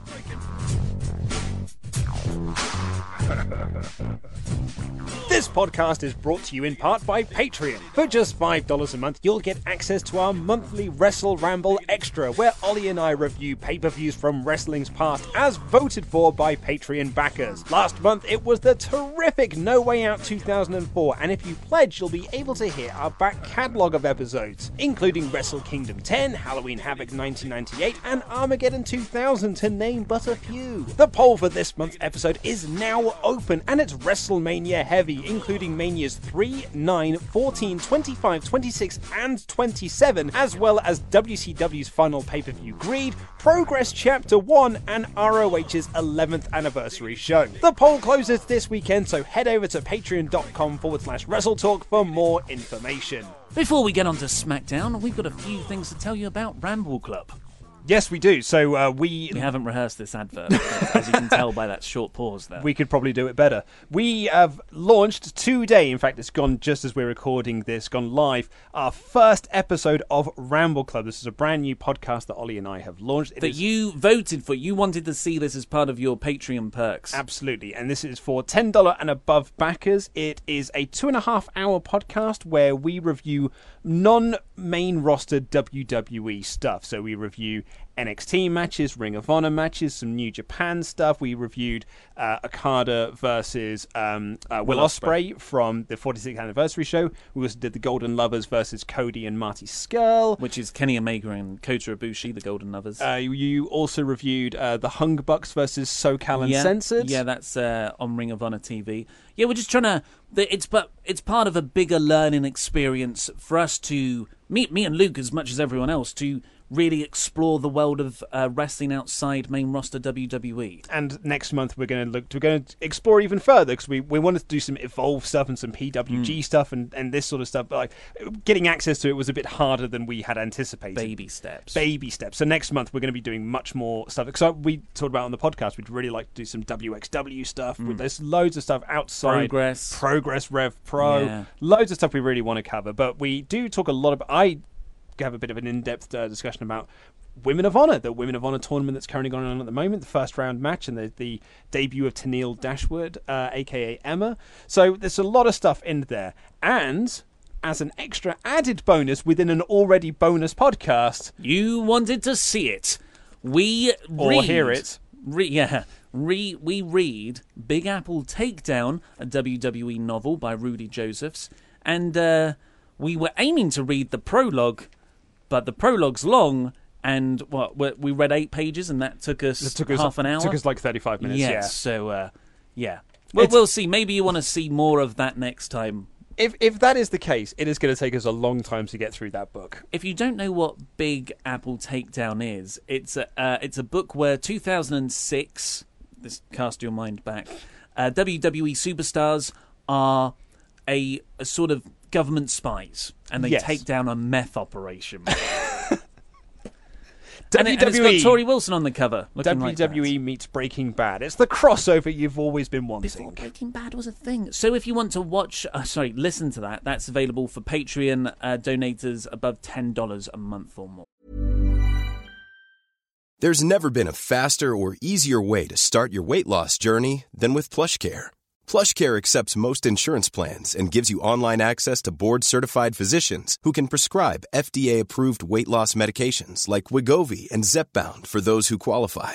Take charge of your health and speak with a board-certified physician about a weight loss plan that's right for you. Get started today at plushcare.com/weight loss. That's plushcare.com/weight loss. PlushCare.com/weight loss. A lot can happen in 3 years, like a chatbot may be your new best friend. But what won't change? Needing health insurance. United Healthcare Tri-Term Medical Plans, underwritten by Golden Rule Insurance Company, offer flexible, budget-friendly coverage that lasts nearly 3 years in some states. Learn more at uh1.com. Quality sleep is essential. That's why the Sleep Number Smart Bed is designed for your ever-evolving sleep needs. Need a bed that's firmer or softer on either side? Helps you sleep at a comfortable temperature? Sleep Number Smart Beds let you individualize your comfort, so you sleep better together. J.D. Power ranks Sleep Number number 1 in customer satisfaction with mattresses purchased in-store. And now, save 50% on the Sleep Number Limited Edition Smart Bed for a limited time. For J.D. Power 2023 award information, visit jdpower.com/awards. Only at a Sleep Number store or sleepnumber.com.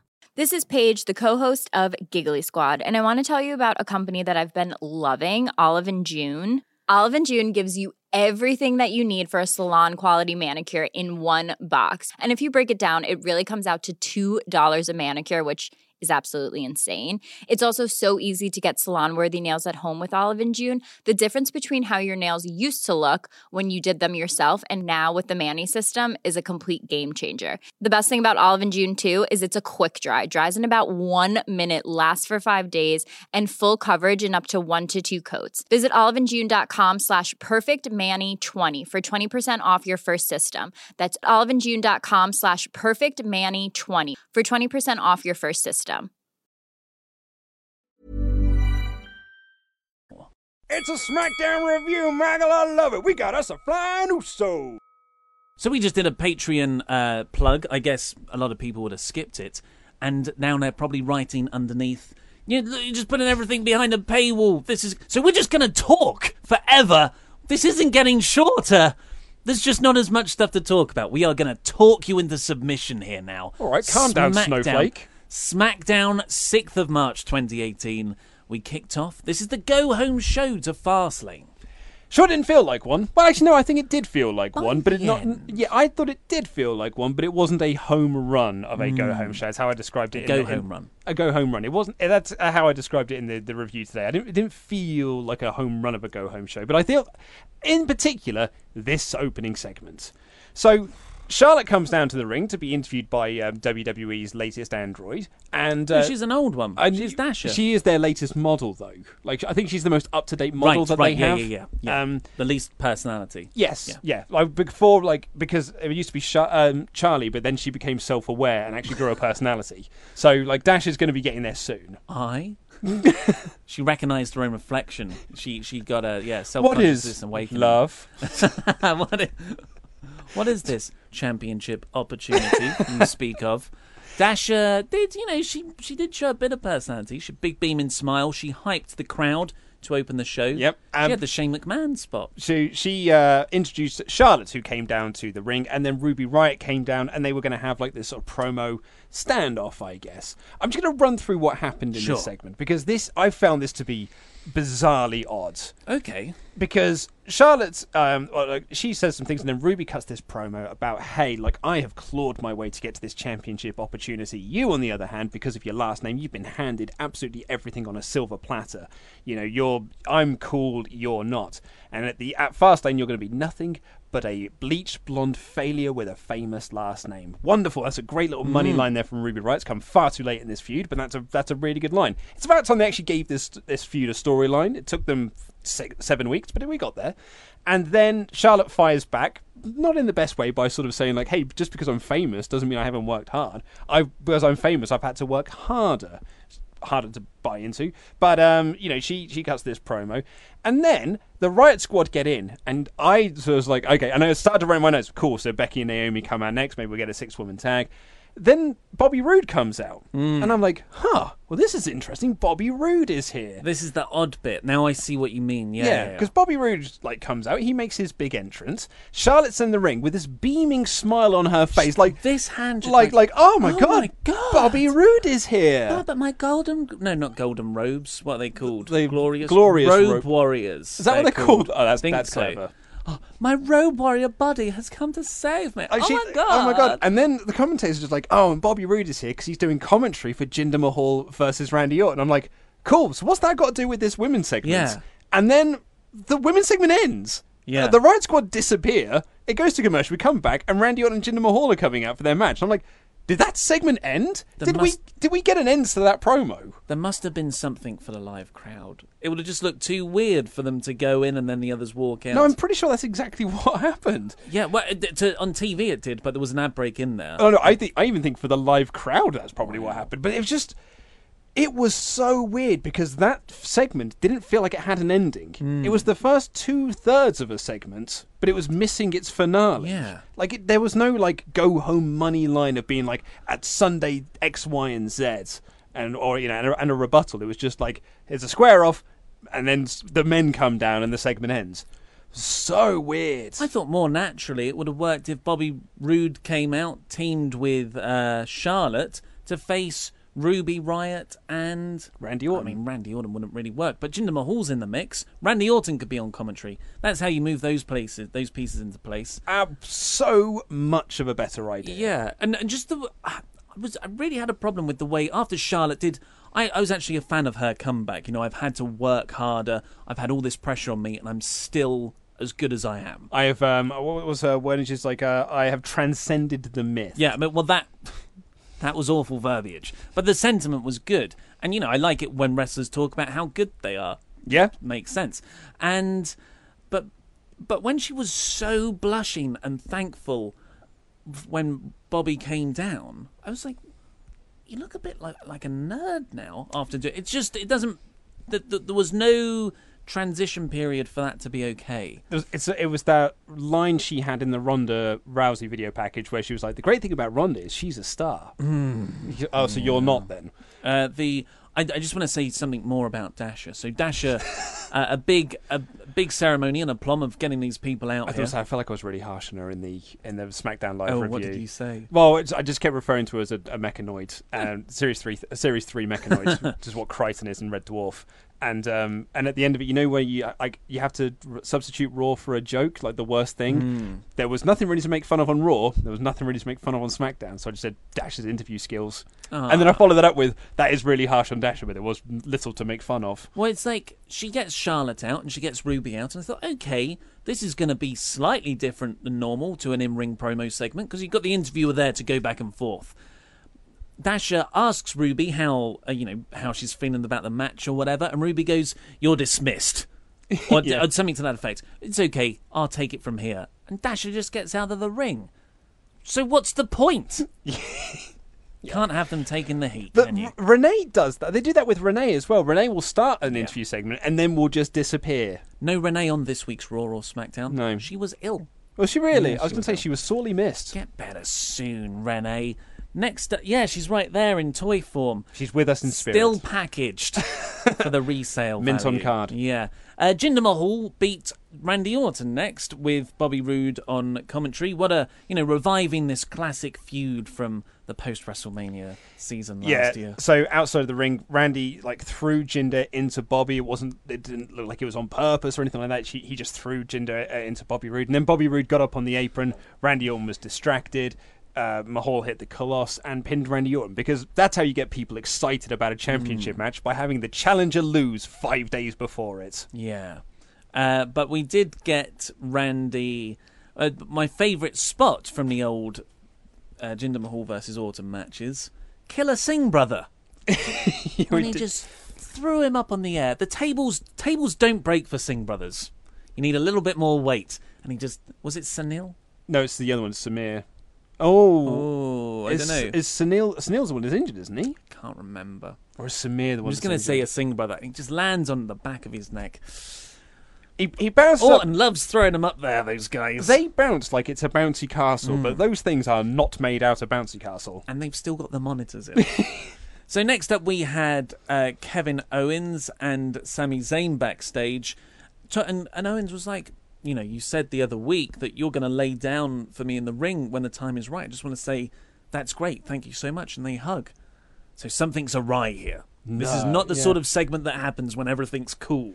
Okay, I mean, I'll do this now rather than sort of save it for the end, but can you even imagine being the creative team on SmackDown Live, looking at Kevin Owens and Sami Zayn that you put together in October and thinking now we've done all we can with these now. I think it's definitely time we split them up. I know. Can you even imagine such a thing? It just boggles my mind that we're here in March and they're like, nah, we're done with them now. Like they've run their course when they really haven't. They've had one feud with Shane McMahon of all people, and it's not even over. It's not even over. It's still going on. It's like a background bubbling feud. Yeah, it's a massive fail. Such a fail. And I hate to say it because I love Kevin Steen. He is one of my He is one of my favourites of all time. Mark. Yeah, I really am. And what has he done on the main roster that has ended good? Has he ever had a program or a storyline that's ended good? His first Sami Zayn, like their last ever match had. That's true. Battleground 2016. Yeah, fantastic. Great match and a great ending as well. But then they were both drafted to Raw, where they continued to have matches. So that maybe you're right. Maybe that didn't end at all. Then that didn't end. Well, that's the feud that's going to go forever. So you almost can't. It's just it's how do it better. Baron Corbin had a promo calling out John Cena with words on the screen. Man, because they had that great SummerSlam match, didn't they? They sure did. A rivalry renewed with a bit of luck. And then the first properly good segment, I would say, to hype Fastlane. This ruled. An Usos versus New Day video package that was just, I mean, WWE do very good video packages all the time. It's almost something we don't mention because it's par of the course. Yeah. So for them to do such a good video package that deserves mention like this, it's an incredible video package. It's so good. It was great because it really played upon the promo from last week, which was probably the best thing on SmackDown Live last week. And it was the Usos cutting this promo about how they've been together for 9 years and they've never been on the WrestleMania card. And the New Days are there, the New Day are there. They've been hanging out in the past, and that they should come and join the future because we've reinvented ourselves and we're now the future of tag team wrestling. And then Big E, I'm watching Big E's promo again. Just what a wonderful, great promo with awesome delivery. Whereas it's have you lost your mind? What a great line that was. It was like, have you lost your mind? And they had it with all this footage of the Usos in their goofy face paint days, and when they were, when I say Us, you say oh, and they did all of this, and it had all of the New Day success stuff. It was just a great video package. And this is, without a shadow of doubt, the match I'm most looking forward to at Fastlane. And that's got little to do with the fact that they've had great matches on pay-per-view in the past.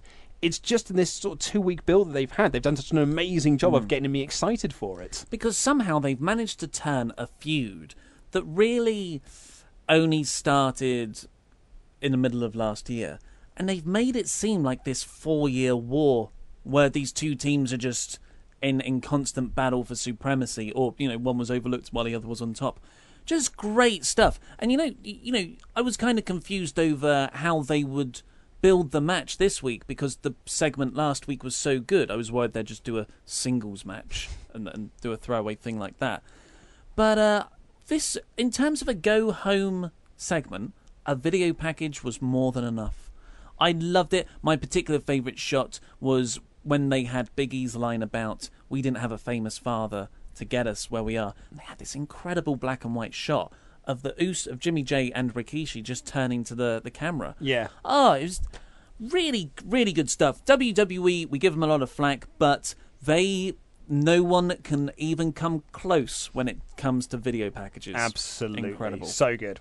Next up, Shinsuke and Rusev backstage. Yeah, so Shinsuke cut a promo saying that he hopes that AJ wins because he wants to knee AJ in the face and, win the WWE Championship. Lovely little bit of line.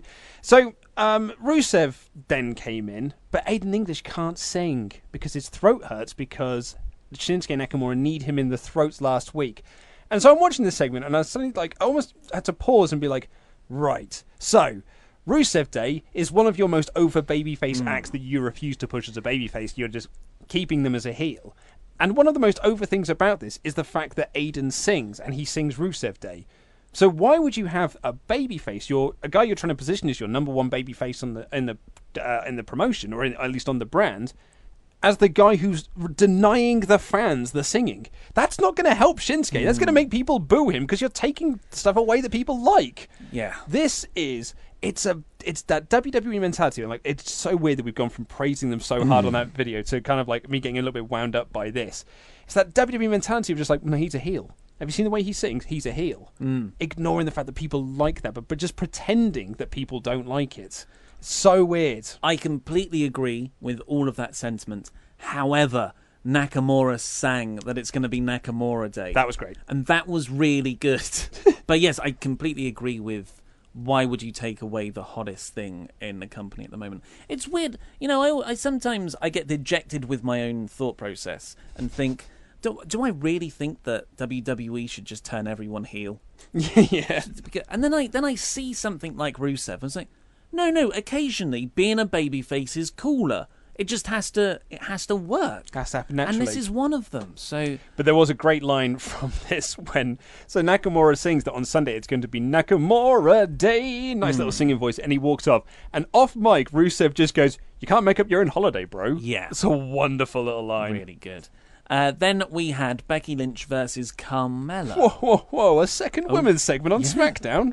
What is this? That The was Twilight crazy. Zone? I think it's building to a big multi-person match at Mania, so, you know, take it where you can get it. Maybe. Carmella, I thought, looked pretty good in this match. Yeah. And she was dominating the match, and to the extent where Becky Lynch got some good heat, you know, some sympathy heat from the crowd. They didn't want to get they didn't want to see her get beat down so much. I actually thought I wouldn't mind seeing this go 10-15 minutes. Yeah. Because this was... The structure of the match was playing out quite nicely, where Becky was building up for her comeback, and then they can have a near fall and then go into like the final stages of the match. But they cut it short. Becky had her comeback and then got a surprise roll-up. No, she tapped her out with the disarm. Oh, yeah, she tapped her out. Yes, sorry, my apologies. So, I thought this was going to be better. Becky Lynch is WWE's most underutilized female wrestler. Like, she is so over, and they just refuse to put her into title programs. Like, she hasn't had a title program since she lost the belt, you know, like way back when. It just seems so bizarre to have someone, and she's now been treading water on SmackDown for almost 15 months by this point.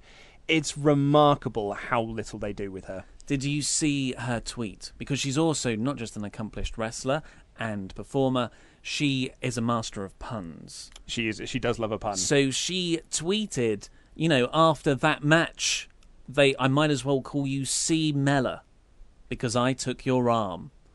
And I'm looking at it and think, what's a C. Mella? And I even Googled C. Mella on Urban Dictionary. Oh, you took the ARM out of Carmella. Good work. Well done, Becky. So after this, now they cut backstage. Naomi's watching the match on the monitor. Like a normal human. Like a normal person. And Natalya comes in and says that she's going to challenge the winner of the Fastlane match. And Naomi's kind of like, well, you know, no one likes you. So I have cats. Yeah. Natalya did say, I've got a boyfriend, which was funny. But I feel like after Fastlane, oh man, but Charlotte versus Asuka, maybe. I don't know what they're doing with the women's division on either brand. No. I know what they're doing with Nia Jax and Alexa Bliss. That one I can see. That's almost fairly clear. But maybe that's after Mania. Oh, maybe, yeah. Asuka faces Bliss still. Yeah. I don't know. You've got a couple of moving parts there. Yeah, but there's a moment in this. I don't know why this made me laugh unintentionally. But so they challenge. Naomi sets up a match for Fastlane. It's going to be Naomi and Becky versus Natalya and Carmella, because Natalya and Carmella are busy. Did that happen? Yeah, they've made a match for Fastlane. That was the point of this segment. That passed me by. Did it? I don't know how that didn't go into my head. Yeah, that was the whole point of this segment. Was they made a tag match for Fastlane. Okay, proceed. But at the end of it, so Natalya was like, "Yeah, that's fine," and then she walks off, and then Naomi was like, "Get out of here." Yeah, I was like, "Mate, she's already gone." It was fun. But a much better impromptu moment happened next, because we had Snow Bump. This was great. They did you know how they do the shots outside to say this is where we are? Oh, look, it's snowing outside. They had a clip from earlier in the day where I assume a member of their crew, who was ridiculously wearing shorts, walks up to the statue. Like me last week. Yeah, and stacks it. And the announcers are laughing. I laughed a lot. Good goddamn almighty, he's broken in half. People falling over in the snow is... there was a I think there was a video for it. There's an advert on Comedy Central at the moment that is just people falling over in snow.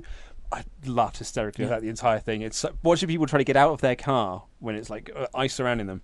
Funny as hell, man. Slapstick. It's the most universal form of comedy. That's why Mr. Bean rules. AJ Styles took on Dolph Ziggler next. It started off as an AJ promo, though. Yes. This was the one. I liked the content of the promo, but like most things on WWE, I thought it went too long. Would you agree? Yeah, I mean, he was essentially here to say that he's doing things for the fans. And it was weird because he only did this thing like, I'm doing this for the fans, because that set up Dolph's lines later on. Like he's never really been about, hey, we're doing this together, you guys. Like, I'm doing this because I want to do this because it's a dream match that you guys want to see. And I felt you want to do this because you want to face the best and you want to be the champion. And it was only there just so Dolph could do his lines, because Dolph then came out and was like, oh, you shouldn't do things for the fans because they'll just turn their back on you, like they turned their back on me. And I did like Dolph coming out to the record scratch, though.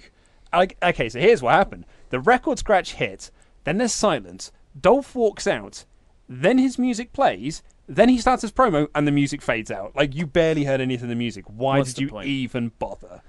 And he's like, what's he supposed to be? Here he was a heel. Last week he was a face heel. The week before that he was a face.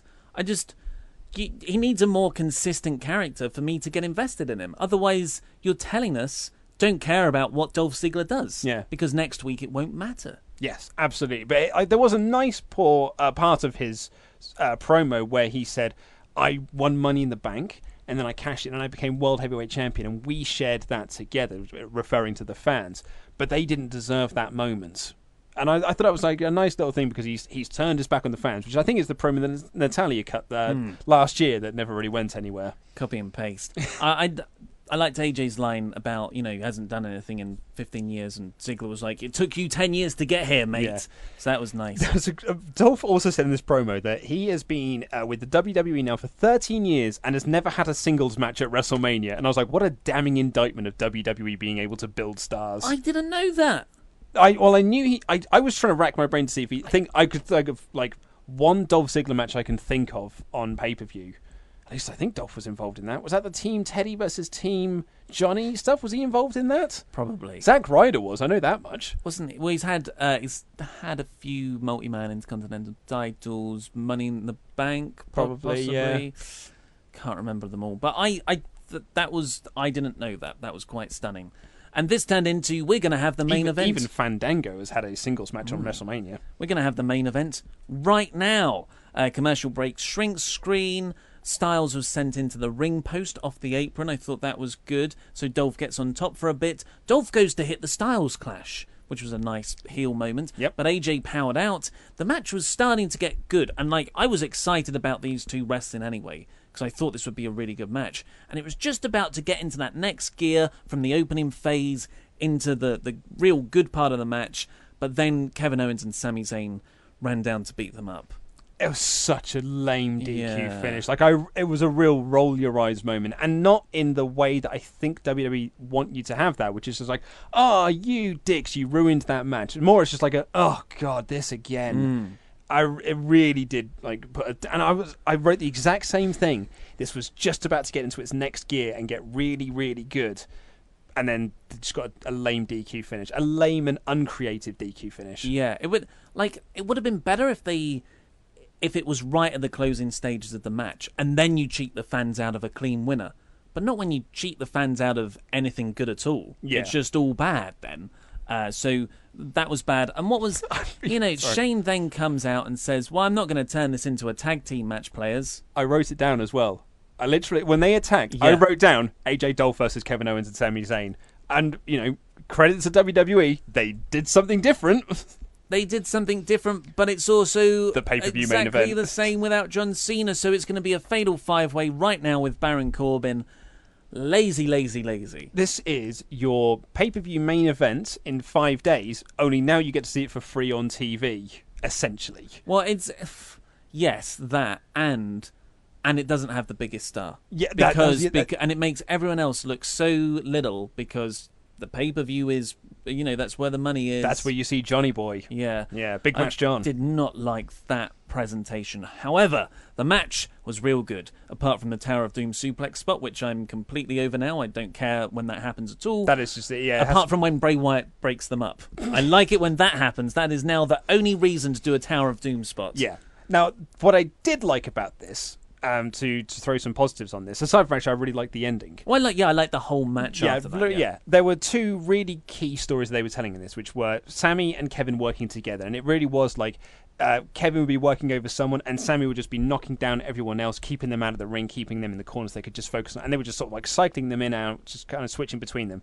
But even better was the story that they were telling with AJ Styles, which is every time someone nearly got a pin, AJ was there to break it up, and it was always AJ having to get back into the ring to break this pin. And it told the story that Styles doesn't have to be involved to lose his championship, and he's got to be everywhere at all times during the Six Packs Challenge come Sunday in order to retain his championship and do it for us, go into WrestleMania as the WWE champion. So I thought that was actually a really nice story that they told throughout this match. Totally agree. And everyone got a real nice time to shine here when they... Corbin looked great in this match. I wrote down the same thing! Corbin looked so good in this match. Yes. I did. So you're on Team Corbin now? I feel like I'm starting to get on Team Corbs. Yeah. So you're talking about the bit... So he has a little run, and it starts, I think, with AJ about to do the phenomenal forearm, springboards up onto the top rope, coming down. Corbin just clobbers him with a right hand, and AJ sells it going down. Love that. And then he ran out the ring and does his run round the ring post spot and back in.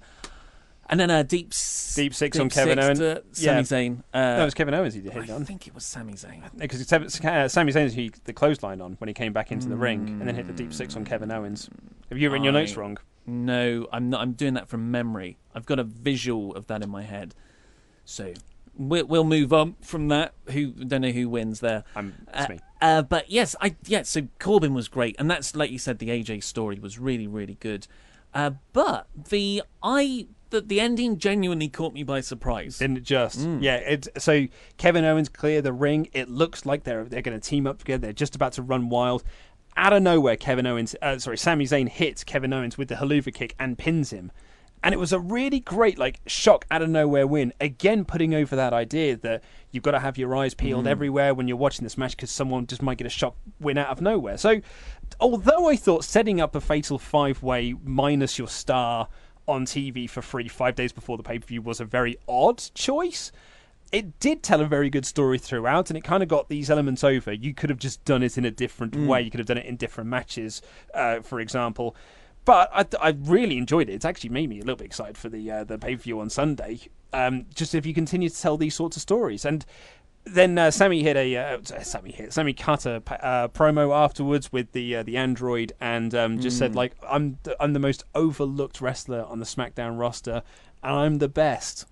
I thought, what a ridiculous thing to do. Why not have it end on the cliffhanger of the Sammy win? Yeah.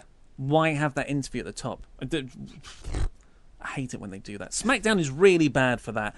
High point of tension, cliffhanger moment.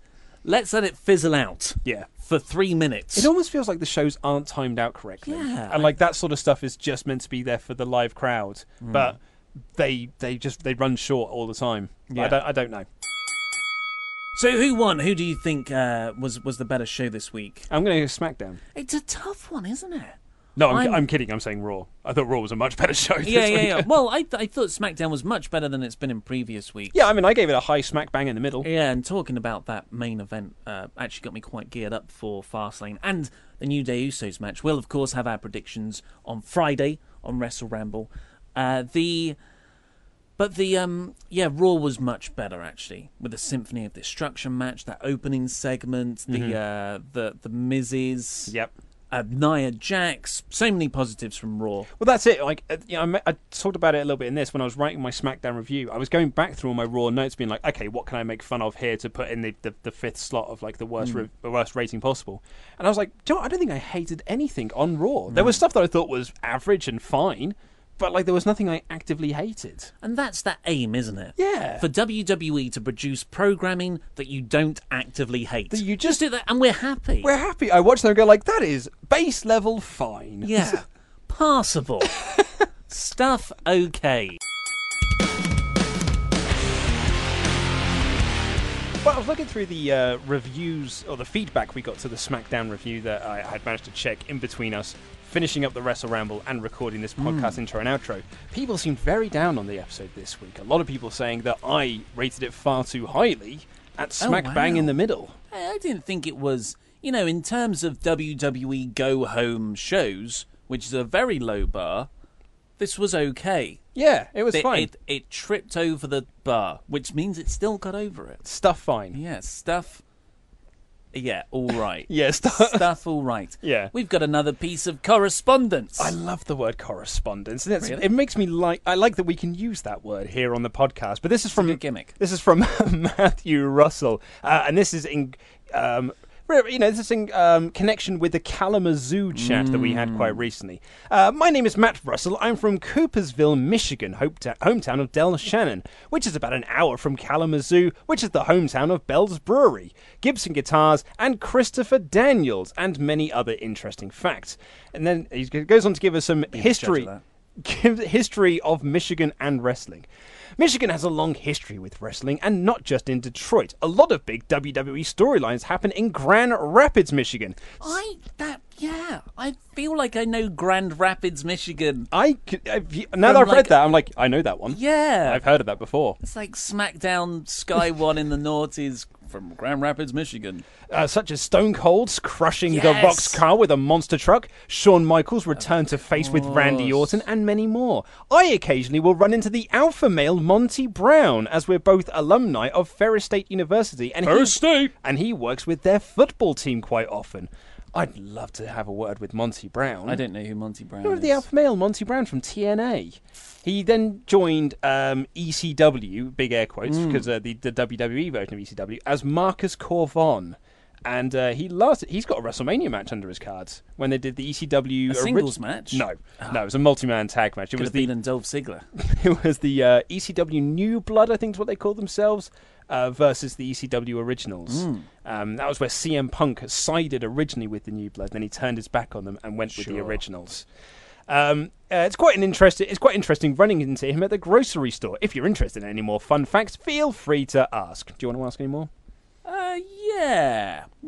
If you have any more facts, send them. We like a fact. We love a fact. Finally, I want to thank you and Ollie for rebuilding my love for wrestling, and it's gone down in the last 10 years, but once I started watching your videos, I fell back in love with New Japan and Evolve and the former WCPW. I get all the WWE I need from you guys. Just keep up the great work and style. Thank you. Yes. Right.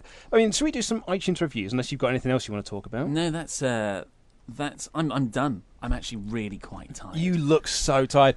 You started off this podcast intro quite hot, but as we got into the outro, it's all the Winnie the Pooh nonsense that's just worn yourself out. I spaffed myself early. I was covered in sweat because I'm quite a sweaty man anyway. Got a lot of body hair, and I don't know if you ever get it, but the treadmill at the end, the treadmill that faces you, and a bit of the mirror in front of me on the wall has my own sweat on it. Where my running motion, I presume, has flicked bits of sweat off my elbow. Yes. In the direction in front. I mean, I haven't seen the inside of a gym for a number of years, so no, I don't know what that might look like. It's going to change. One day, Luke, I'm going to take you with me on my Wednesday gym trip. Well, no, I've got to be here to edit the Wrestle Ramble. We can just set it and leave and then come back. Maybe. But I mean, I've got other things to do. So this is from Inconceivable.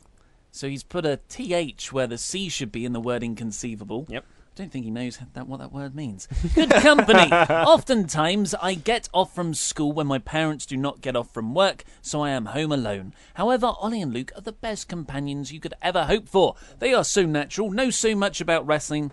We pretend to, and seem like genuinely nice guys. I would talk to them for hours about wrestling and not get bored. Challenge. Cheers. P.S. I back you on Patreon with a $25 a month. You may have recognised from the name. If it didn't show up, I'm Tao Jumping the Smark Schulmiller. Schulmeiler. Yeah, Schulmiller. Yes, well, Jumping the Smark, we obviously do recognise because we hear from him on Twitter quite a bit, but thank you very much. Thank you, Thank Jumping you, Tao. the Shark. Smark, Tao. I'm sorry, I screwed up your name several times there. Want to do one more? Yes. Yeah. From Spiked Hair Joe. Wrestling done right. Honestly, I started off as a Wrestle Talk TV listener on YouTube. I mean, not to be a pedant. You'd be a watcher then. You'd be a viewer. Oh no, my no. I hiccuped. that was karma. You know, that instant karma thread on Reddit. That was we had that we didn't mention it in the Ramble Club, but Kevin Kelly did that during the Okada match, and he's just like, Okada. Yeah. I always liked how Ollie and Luke would talk and review the Raw or SmackDown. A lot of WWE bores me now to the point where I record and fast forward through the stuff I don't like and commercials, but their Wrestle Talk news would catch me up to make sure I did not miss anything. I appreciate how the guys are open-minded about everything and will discuss. They helped me get into New Japan Pro, and I can't thank them enough for that. I like how we seem to have been a gateway to quite a few people for that. Yeah, it's nice. One of the only things we've done for good, I would say. Well, and introduce the world to Kingslayer and Stuff Bad. I recently started listening to the podcasts, and they are great entertainment. The antiques and shenanigans between the guys keep me hooked. Both of them make wrestling fun again. Please keep up the good work. I put good in myself. That isn't actually in there. Please keep up the work, lads. Guys, you got a subscriber here and on YouTube for life. Thank you, Spiked Hair Joe. Thank you, Spike Hair Joe. We will challenge that as well. Spike Hair Joe sounds like the bass player of like a band in 2001, like a Real Big Fish type band. What was I used to love the Real Big Fish. What's Extreme? Who's the guy with the bass? You know him, the bass guitarist with the really long beard and the crazy spike hair going all the way up. Wayne Static. And what was his band called? Static X. Static X. Yeah, Wayne Static. There was an X in there somewhere. He's dead now. Is he? Wayne Static died a couple of years ago, yeah. From what? I can't remember, but it was very young. No. Yeah. Well, what a horrible note to leave things on. Yeah. We will be back on Friday with the predictions for Fastlane. Oh, that's going to be a heavy hitter, isn't it? It is indeed. I also want to mention as well, I remembered as you left, we did not reveal the winner of the Fantasy Booking Warfare. So we'll do that on the prediction We'll also do that show. on Friday. Maybe we'll do it all on one big chunk on Monday. Yeah, maybe. With the reviews. Yeah. Well, anyway, we'll see you then. Love you. Bye.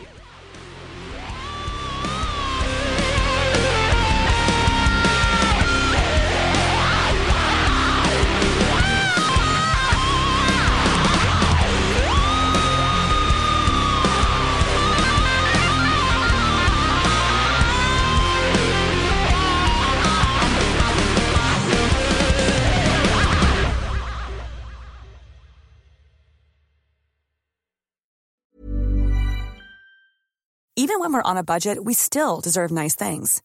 Quince is a place to scoop up stunning high-end goods for 50 to 80% less than similar brands.